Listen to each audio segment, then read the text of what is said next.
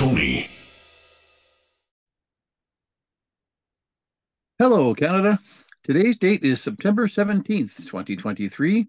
Welcome to a full edition of Canadian Common Sense, Canada's Issues in about an hour. It is Tony in Saskatchewan. And Lewis out here in BC. Now, notice we in the intro we said it's going to be Canada's Issues in about an hour. We've been talking about it being in under an hour, and finally Lewis last week said, this under an hour thing is a target we very rarely reach anymore. Yeah. I think the last several episodes have been over an hour. So yeah, I was like, yeah, maybe we should change the wording on that. So now, yes, Canada's Issues in about an hour. So a couple housekeeping notes to start out with, and then we'll get right into the show topics because, yep, we've got a busy one again today. First of all, the House of Commons resumes tomorrow, September 18th, which means that all the regular political podcasts, CPAC, etc., will fire back up with the House of Commons, which means we will lose some of our summer listeners like we do every year. Although more and more hang on because our show does keep growing. But to those people who've said, okay, I'm going to bite the bullet and listen to these two jackasses from rural Canada because there's nothing else to listen to for the summer, well, to those of you staying, thanks. To those of you who are leaving us for another parliamentary year, well, so long. We'll talk to you again next summer, I guess. Yeah. Well, I don't know. I hope we hold on to them, but because I think that, the longer you listen to us, the more you realize that we're right Well, that's and the other true. podcasts are wrong.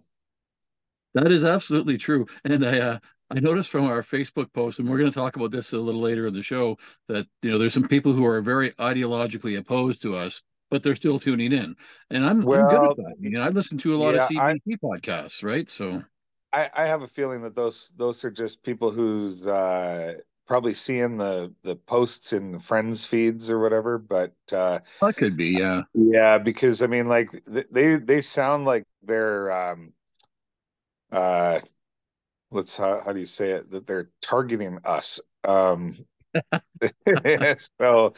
So yeah, we must be making waves because it looks like there's liberal operatives We that are we have targeting our trolls. posts. Yeah, we have trolls. Yeah. All right, so one more housekeeping note to point out. When we were recording our show last weekend, question period was broadcasting out, well, probably just after we recorded, and Vashi Kapelos was interviewing Andrew Scheer, who is now the CPC House leader. He was once the leader, and she was going hard at him about cryptocurrency and other issues. And Andrew Scheer was having none of it, to his credit. He was pushing back, and he actually told her once flat out, no, what you're saying is false, Vashi, and then corrected her. And she kept on going on about cryptocurrency, which is something that Trudeau and his minions love to go on because, well, honestly, Pierre, he misspoke about that when he was wrong. But yeah, Andrew Scheer was not taking any of her crap, and all I could think was, where was this guy in 2019? Like, why didn't he have that kind of backbone then? He could have been prime minister. Yeah, no, I agree. I mean, I watched the interview at the same time as you did, and I was like, yeah, where was this guy? Like, because yeah, she was like a dog with a bone about Poilievre talking about, you could escape inflation by investing in crypto, which obviously did not age very well. But she wouldn't let it go. And yeah, Andrew Scheer just he pushed back, and I was like, man, you could have won an election had you been like this during the campaign. Totally, yeah. So it's great to see he's got that confidence now, but yeah, just a couple of years too late, Andrew. Yeah. Okay, Canada, we've got a busy one for you today. So on the show today, Justin, his cabinet, and taxes, WestJet, Pierre, and Jan, a blue wave in BC. Get your masks on, Canada. EVs powering down, and more Where do you want to start, sir? Hey, let's start with the EVs. Sure. Yeah, this was from the London Free Press. I found this article just yesterday, actually. And GM has a plant in Ingersoll, Ontario. It's called the CAMI plant, CAMI, who makes delivery vans, electric delivery vans. So, like you'd see with Canada Post or DHL or whatnot. And these are all EVs.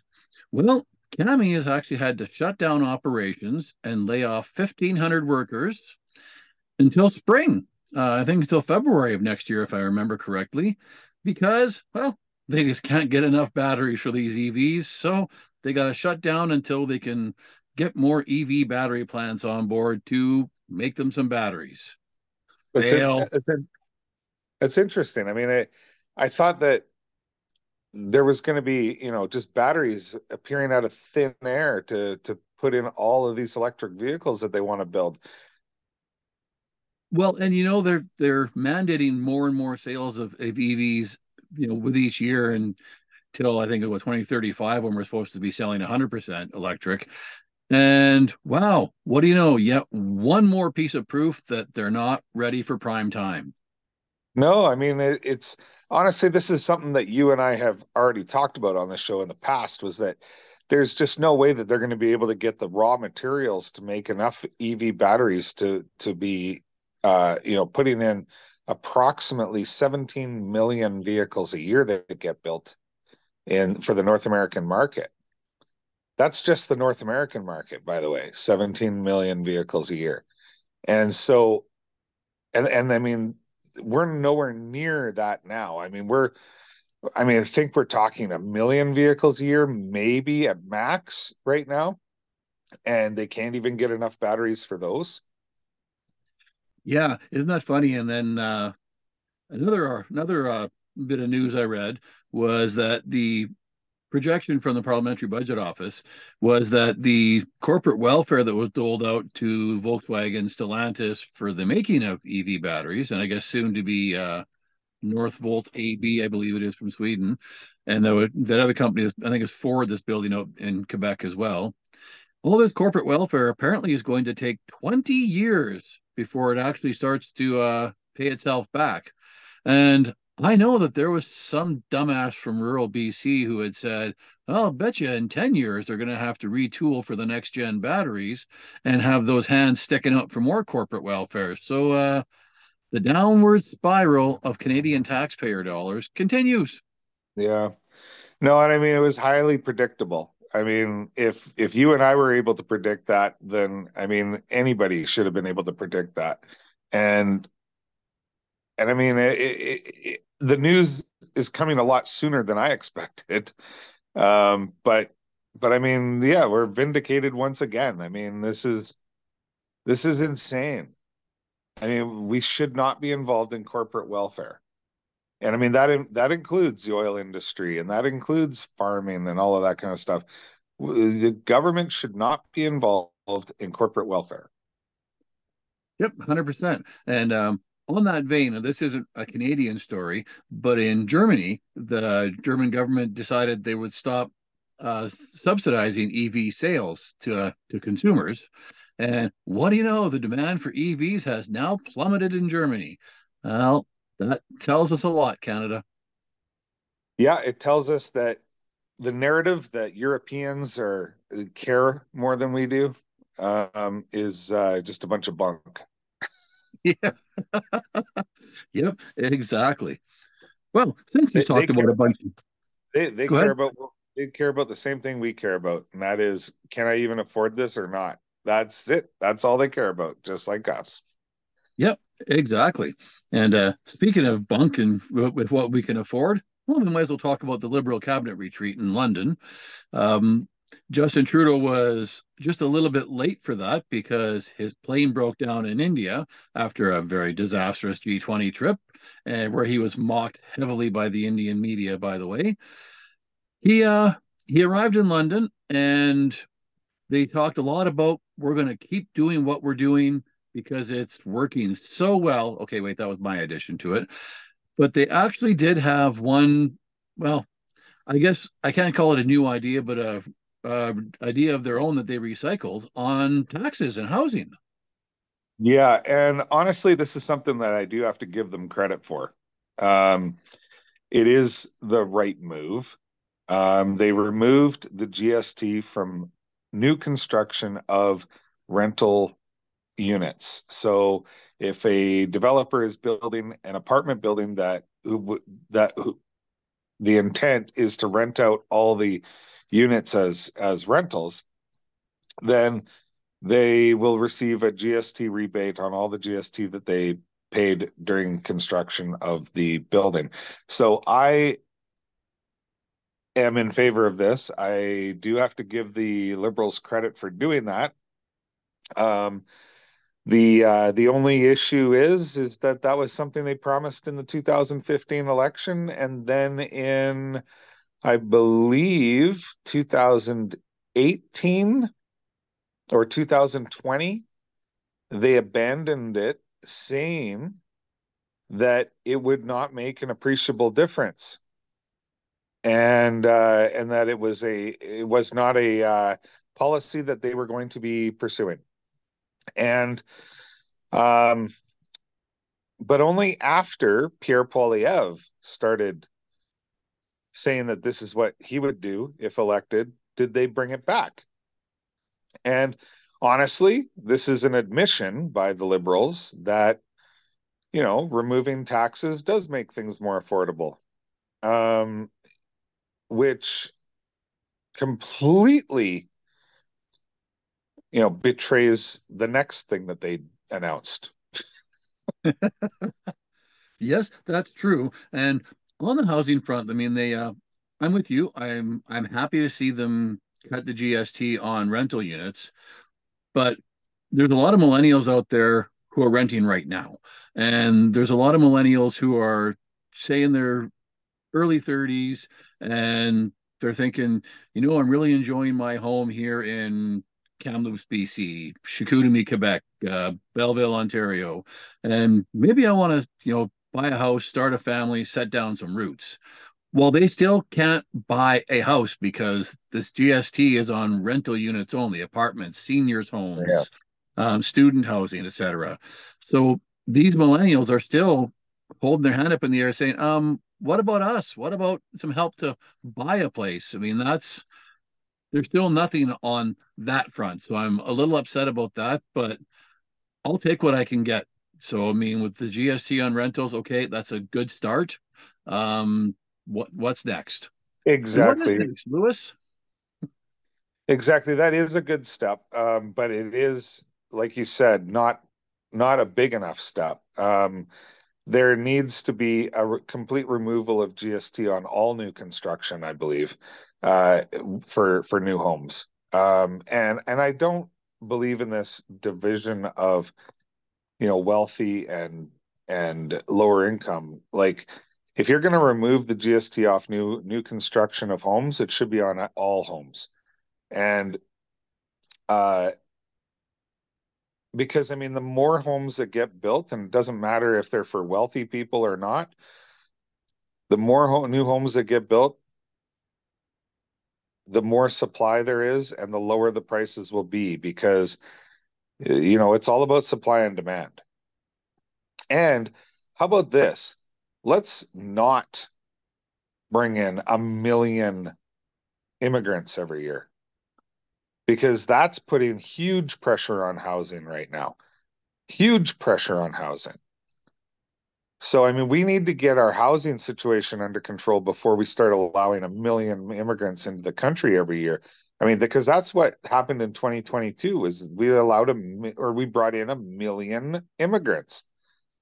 I mean, that's ridiculous. We're not that big of a country. Geographically, we are, but population wise, we're not. We're now what, 40 million people? And I mean, they let in 1 million people last year. That is a lot. That's a big percentage in relation to our current population. So, I mean, we got to cut back on immigration just to take pressure off housing. And with places with housing starts dropping across the country right now, I mean, just in my area here, there's been a 40% drop in housing starts this year. So I mean, the housing situation is only going to get worse if if we keep bringing in 1 million people every year when housing starts are down 40%. It's only going to make the matters worse when it comes to housing, not better. And now the other announcement that we just alluded to was that Justin Trudeau and his minister of what? Uh, Not sure which minister, but they announced that they have summoned the CEOs of Canada's largest grocery chains to Ottawa to explain themselves, basically, and to come up with a plan to stabilize grocery prices. And he wants answers as to why groceries have gone up so much. Well, okay, I'm not a grocer, but I am a businessman.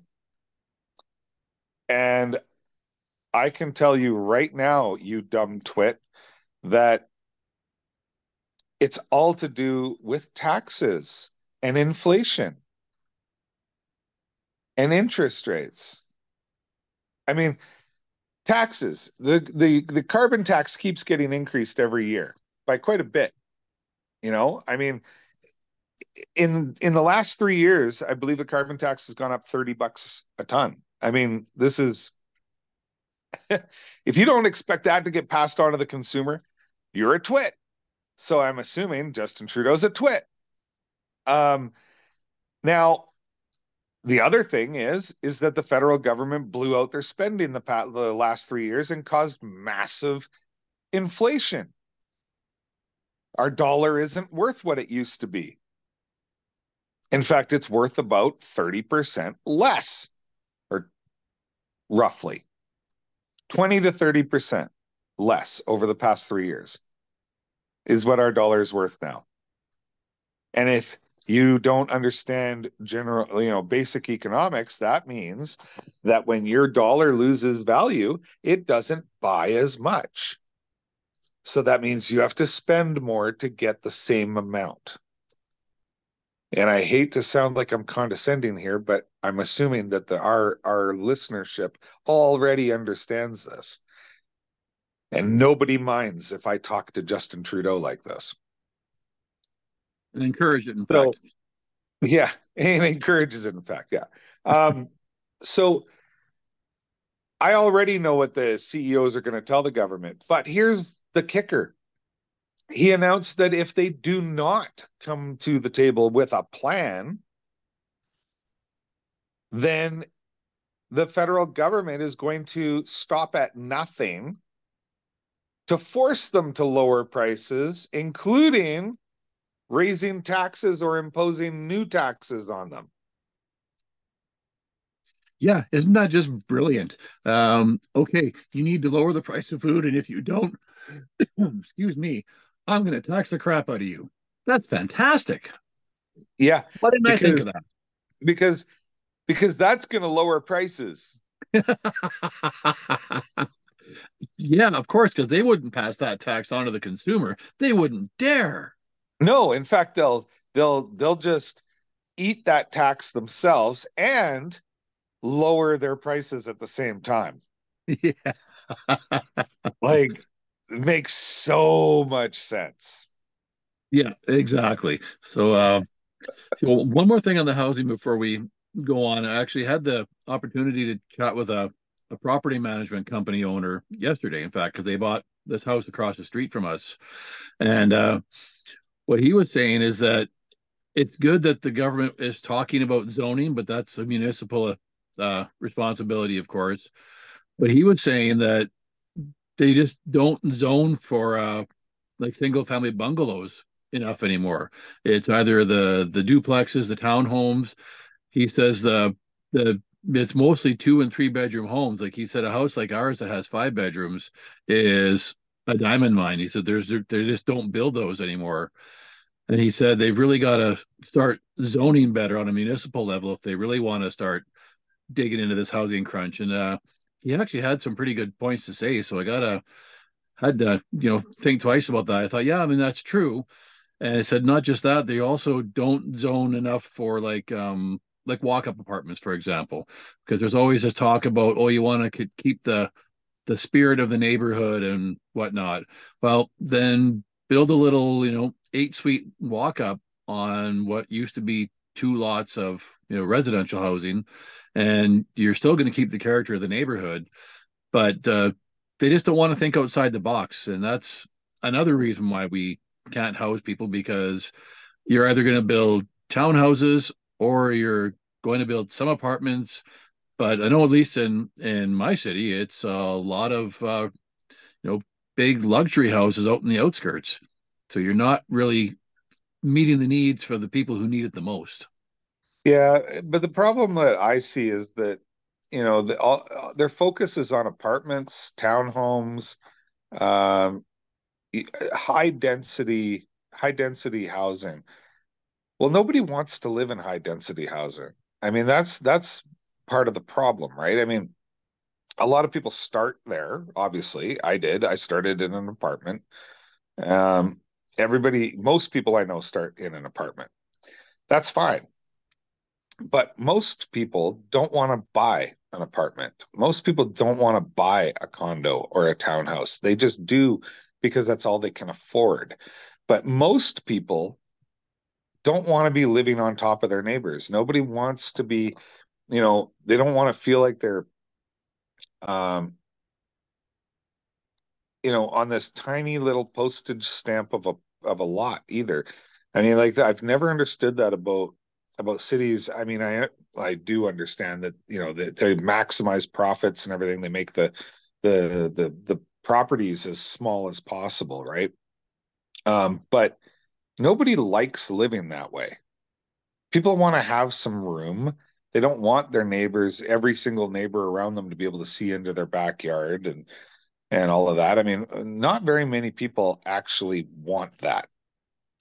And so you see a lot of people, and I think that actually contributes to a lot of the mental health issues we have today, like with depression and all of that, is because people are living on top of each other, and we're not meant to. And and so, I mean, I would like to see, like that developer that you talked to said, I would like to see a lot more, you know, single family detached bungalows being built. Not even like big 2-story or walkouts or anything like that, just bungalows, like starter homes, right? But not on postage stamp lots either. Like give us a little bit of land, something that we can, our kids can play in, and you can throw a baseball in, and and I mean, not have to worry about, throwing it too far. It's just we need more neighborhoods. We need more community oriented neighborhoods, and that's something that you just don't get in the city anymore. Yep, that's true. So, all right, so let's move on from that. Well, you might not get this in the city, but you will get it in the air. Boy, did Pierre Poilievre ever stir up a bee's nest with a simple 45-second rah-rah to a plane full of, well, mostly Conservative Party delegates heading home from the Conservative Party convention. Yeah, yeah. This is a funny one, because you've got a few people, not very many, but a few, claiming that they will never fly with WestJet again over this. That WestJet and Pierre Poilievre owe Canada an apology. And it's like, wait, what did he do? Did he hurt somebody? Did he lie to somebody, or what did he do that he has to apologize? No, all he did was get on the PA system on the plane, which, by the way, he had prior approval to do and was invited to do so by the crew. And all he did was give a little rah-rah speech. It wasn't a great speech. He made a funny joke, about there being 2 years of turbulence, and then it'll be over. That was a great that was a funny little quip. But I mean, he gave like a campaign style speech, a little bit of a campaign style speech, which he didn't need to do because the plane was full of supporters. But besides that, I mean, it was a harmless thing. And honestly, if I was on that plane and Justin Trudeau got up and said something, I wouldn't be complaining. And I hate that guy more than most people. If Jagmeet Singh got up, oh, okay, yeah, we would complain about that. We would need to have an apology over that one. But or Elizabeth May. I mean, I would definitely require an apology for that too. But obviously, I'm joking. I would not require an apology from any politician who got up and gave a little speech on the PA system on a plane full of their supporters. That's bull. That's so stupid. And honestly, the biggest complainer of them all is this little singer from Calgary named Jan Arden. And who claims that she's never going to fly WestJet ever again. And all I have to say to Jan is, good luck leaving Calgary if you don't fly on WestJet, Jan. And I don't know, maybe you should just go get drunk and sing the national anthem somewhere. Yeah.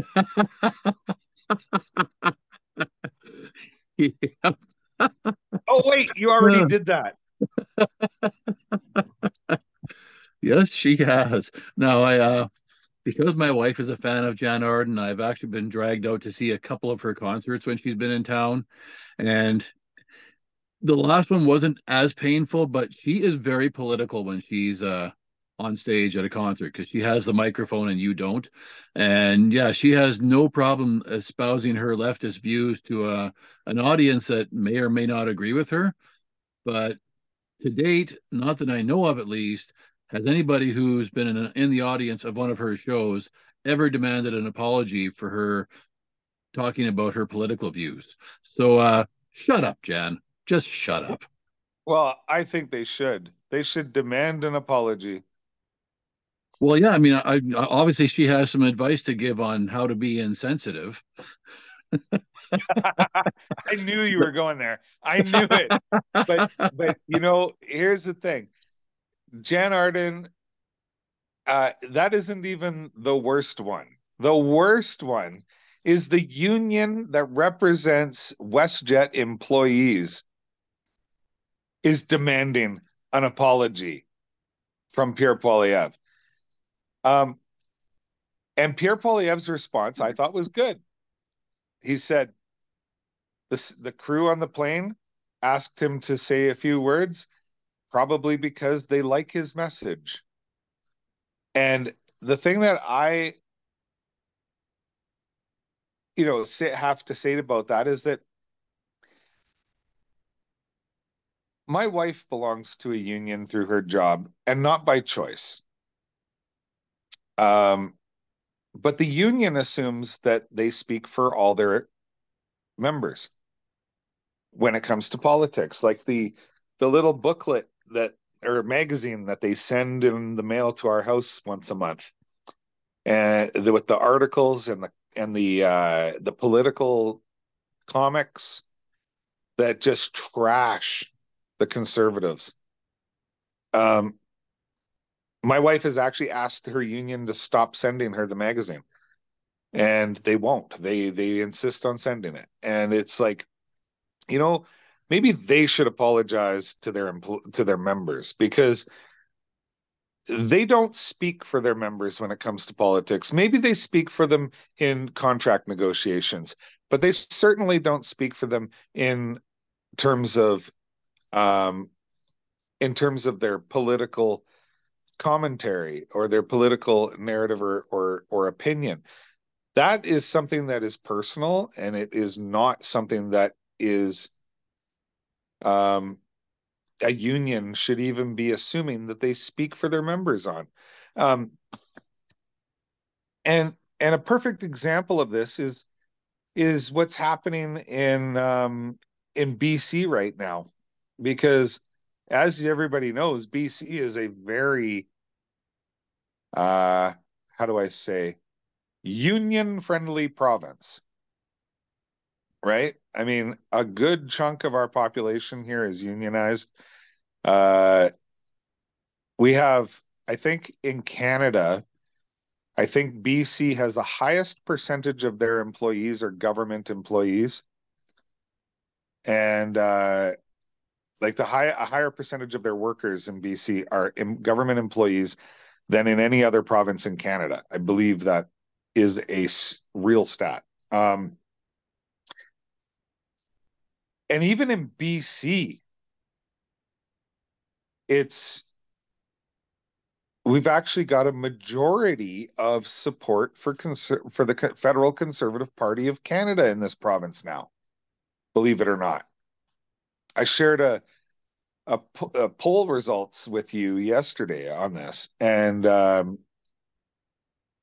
I don't know that I've ever seen conservative support this high in BC.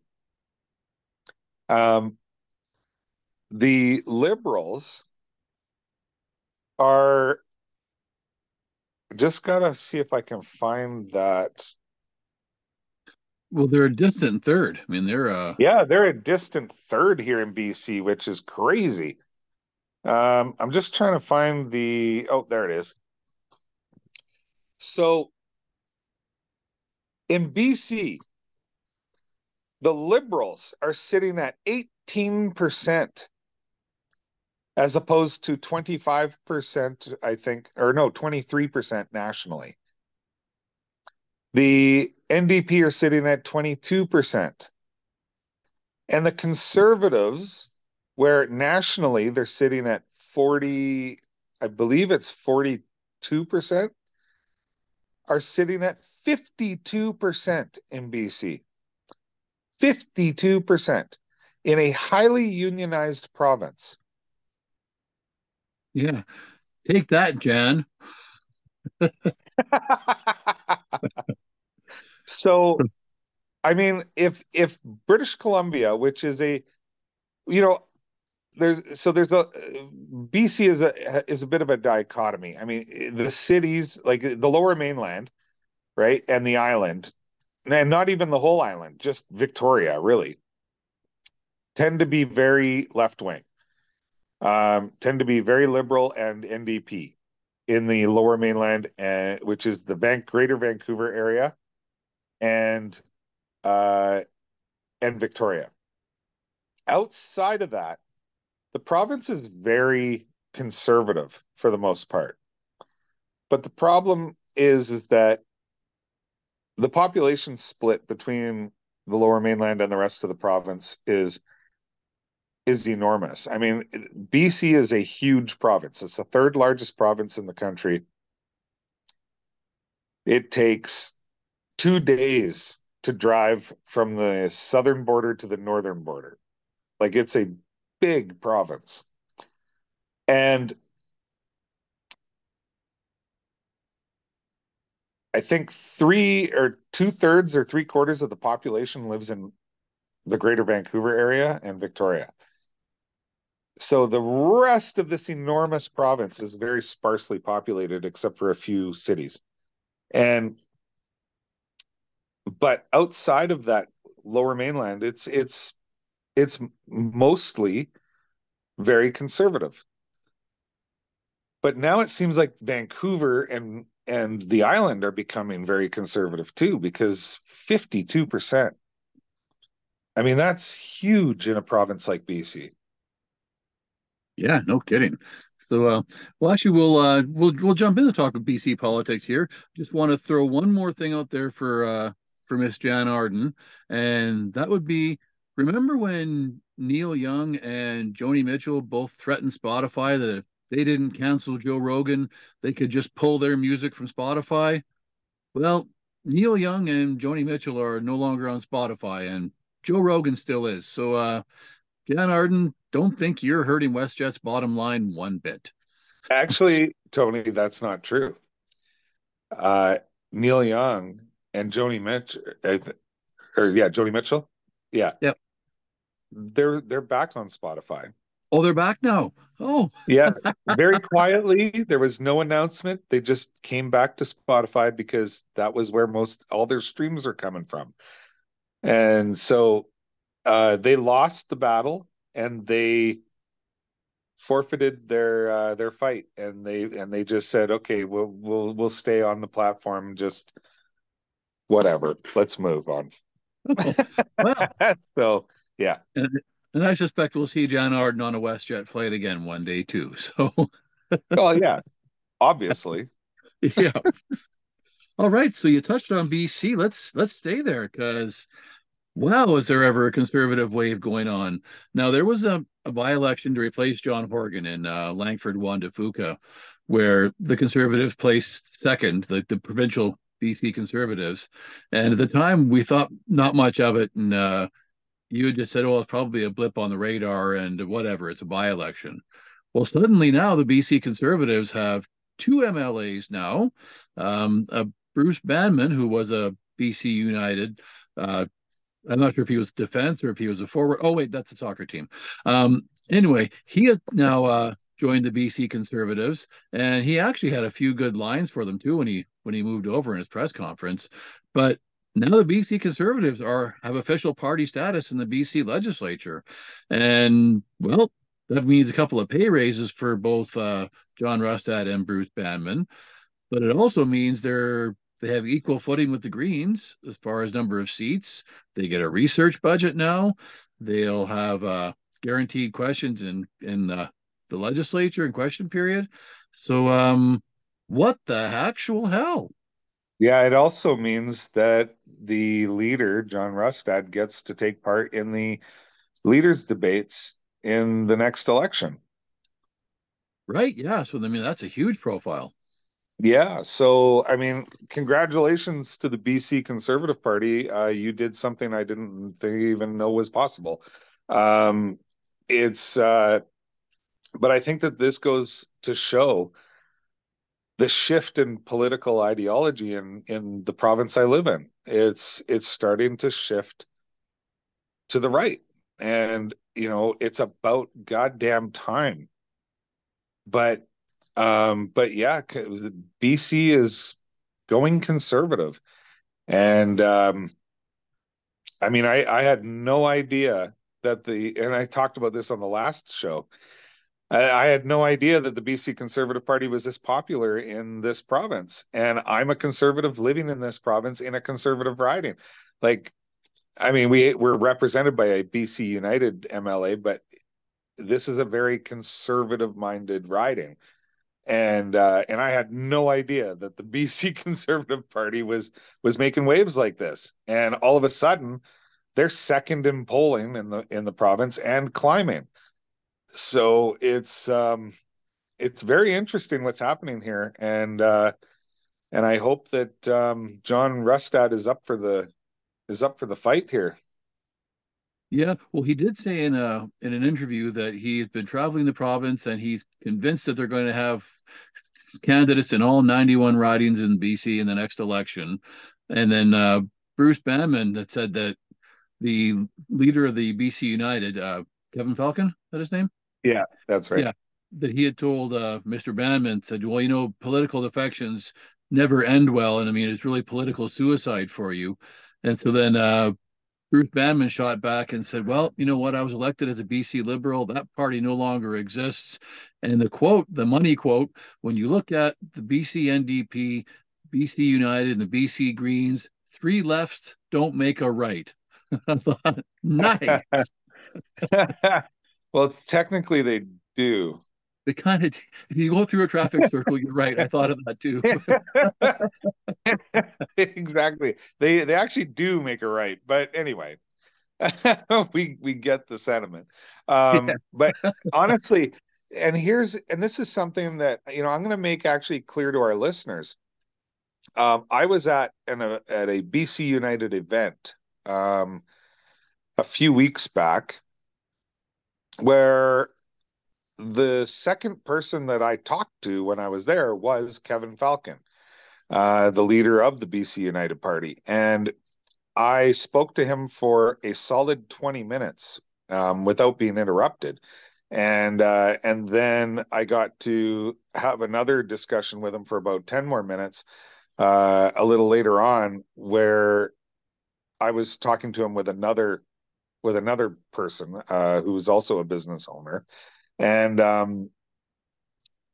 and Kevin Falcon, and I told you this at the time, I was really impressed with him. I've never liked Kevin Falcon. He was not my choice to lead the party. Um, he but I was really impressed with him because I felt like he was actually listening to me when I was talking to him about concerns that I had. Um, but and when he found out that I had a podcast, he invited himself on to the podcast. He said, "You should have me on. I love doing podcasts." And I said, "Okay, great. We'll arrange it." And he introduced me to his chief of staff, who said that she would organize everything. We have been in contact with this chief of staff a couple of times, and we have received nothing. Um, they're ghosting us at this point. And so I just want our listeners to know this, because this is you know you don't invite yourself onto a podcast if you have no intention of going onto it. You don't, this is, and so it really bothers me, because every other politician that we have talked to who has said that they would come on our show, they have come on our show. And in fact, we're lining up other interviews right now, um, and they're all working with us to get on the show. But Kevin Falcon, who invited himself on the show, uh, has not responded to our latest communiques. They responded to our previous ones, but the last one that I sent, no response. And so, that's not cool. And I'm not happy about it. Um, it kind of, reinforces my original feelings about Kevin Falcon, that I didn't, that I'm not a fan of his. And so, yeah, I don't know what to say. It's take that the way you want, but maybe that's a reason why the BC Conservative Party is gaining in popularity and the BC United Party is dropping. Yeah, that could very well be. And well, sticking with BC, but on the federal scene, Aaron Gunn just made an announcement.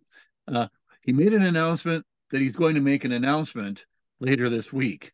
And that's politics 101, because you're going to get free media when you say, I'm making an announcement, because then they report, oh, he's making an announcement. And then he gets free media again the second time when he actually makes the announcement. But I mean, he spelled it out, and he all but said he's going to run for the federal Conservatives. I mean, he had a visit from Pierre Poilievre himself and posted that up on his social media, and then said he's going to make an announcement. I think it's the 21st. That seems to ring a bell. So anyway, he said he's making an announcement for the people whatever the riding that Comox is in. That's where he's going to make the announcement, is in Yeah. Comox on Vancouver Island. And of course, talking about the future, and he gave a few conservative talking points with it too. And I noticed a lot of the comments on his social media are all like, "Well, duh, he's going to run." So I'm guessing that yeah, he's going to run, and hey, I'm all for it. I like Aaron Gunn. Yeah, I like Aaron Gunn too. I'm actually I'm actually disappointed that he's going to be running. Because I really enjoy his YouTube videos. I really enjoy his Politics Explained series with he's the one who created Vancouver is Dying, Canada is Dying. And he's got all of he has a regular show on YouTube that he puts up. And it's called Politics Explained. It is that Canada is Dying and Vancouver is Dying are just the two most popular, most viral videos that he's done.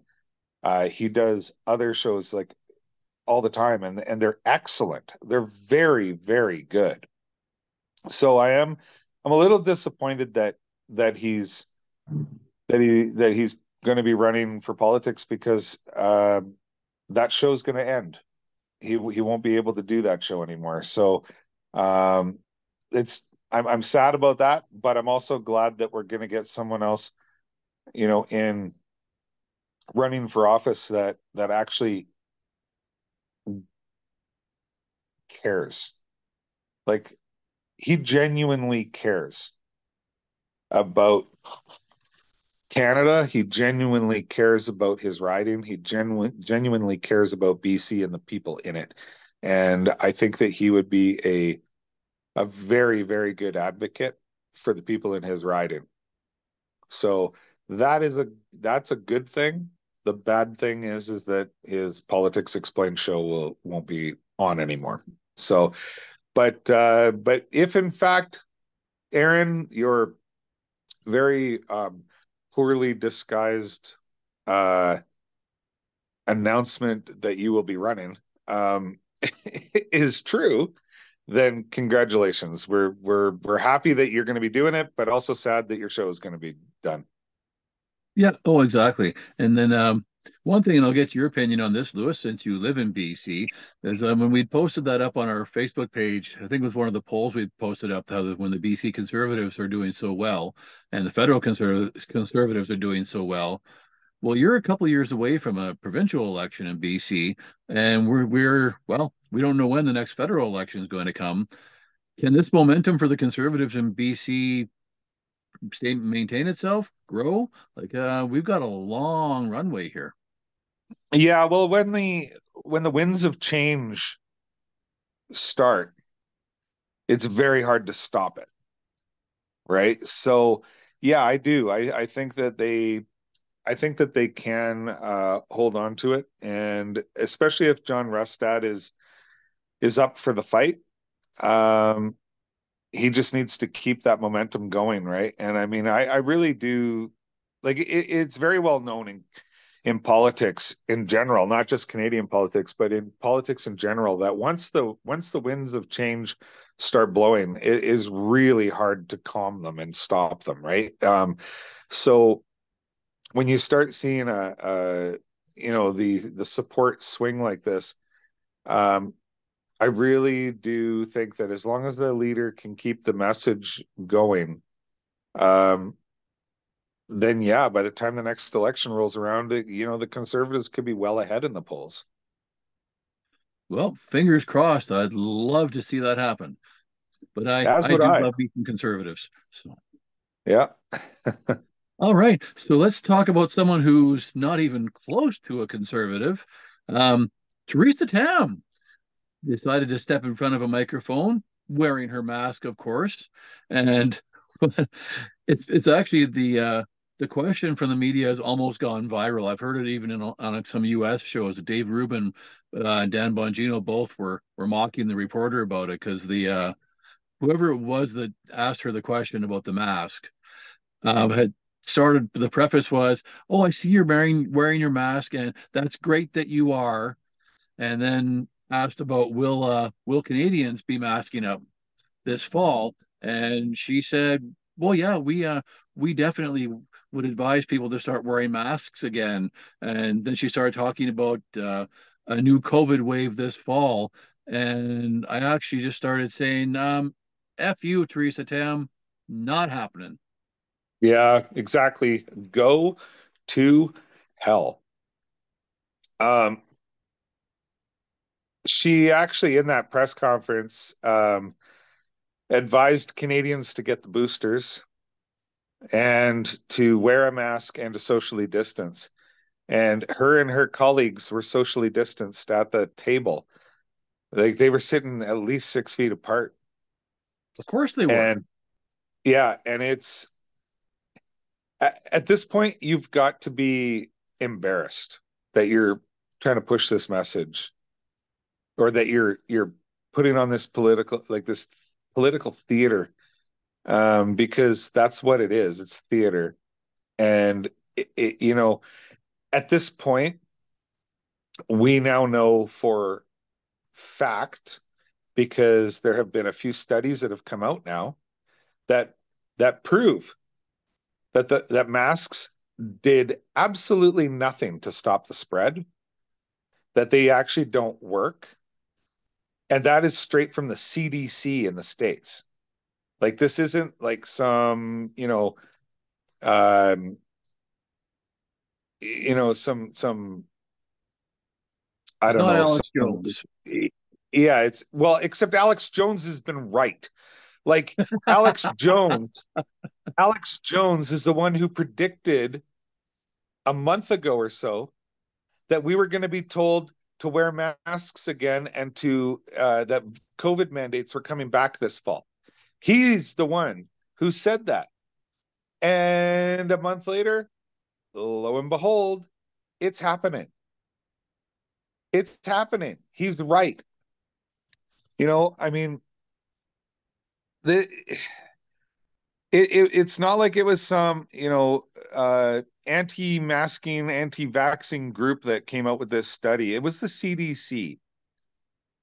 The CDC, the ones who pushed masks in the first place, are the ones saying the masks did nothing to curb the spread, and that even KN95 masks wouldn't have stopped it. And and that all of this is it's just BS. Like I want to see them just try and do it again, because it's not going to happen. Nobody's going to do it this time. Well, I mean, that's And right. Only once. yeah, I mean, you're going to get so much pushback this time. It's not even funny. Like I will not do it. Well, and I encourage all Canadians not to do it. And if they want to talk about masking here in Saskatchewan, I'm just going to say F you. Like I wasn't really a big fan last time, and this time I simply just will not comply. No, no, me too. Me too. All right, Canada. So to wrap the show up, I want to address some of the hate we got on our Facebook page on the Jan Arden thing. I I don't know who the douchebag is, and I obviously doesn't listen to our show, but made this comment like that said, "Wow, beating up on woman." And I think I'm sure he meant women. But then just said, you must take your orders directly from Pierre Poilievre. Conservatives hate women making decisions." And I thought, well, random douchebag, if you actually listen to our show, you know that one of our co-hosts is absolutely fanatical about Danielle Smith, a conservative woman who makes decisions, and might know that Pierre Poilievre has not been on our show, even though we've asked him, but he happens to have a gay Jewish woman as his deputy leader. So, way to Yeah. keep yourself informed, idiot.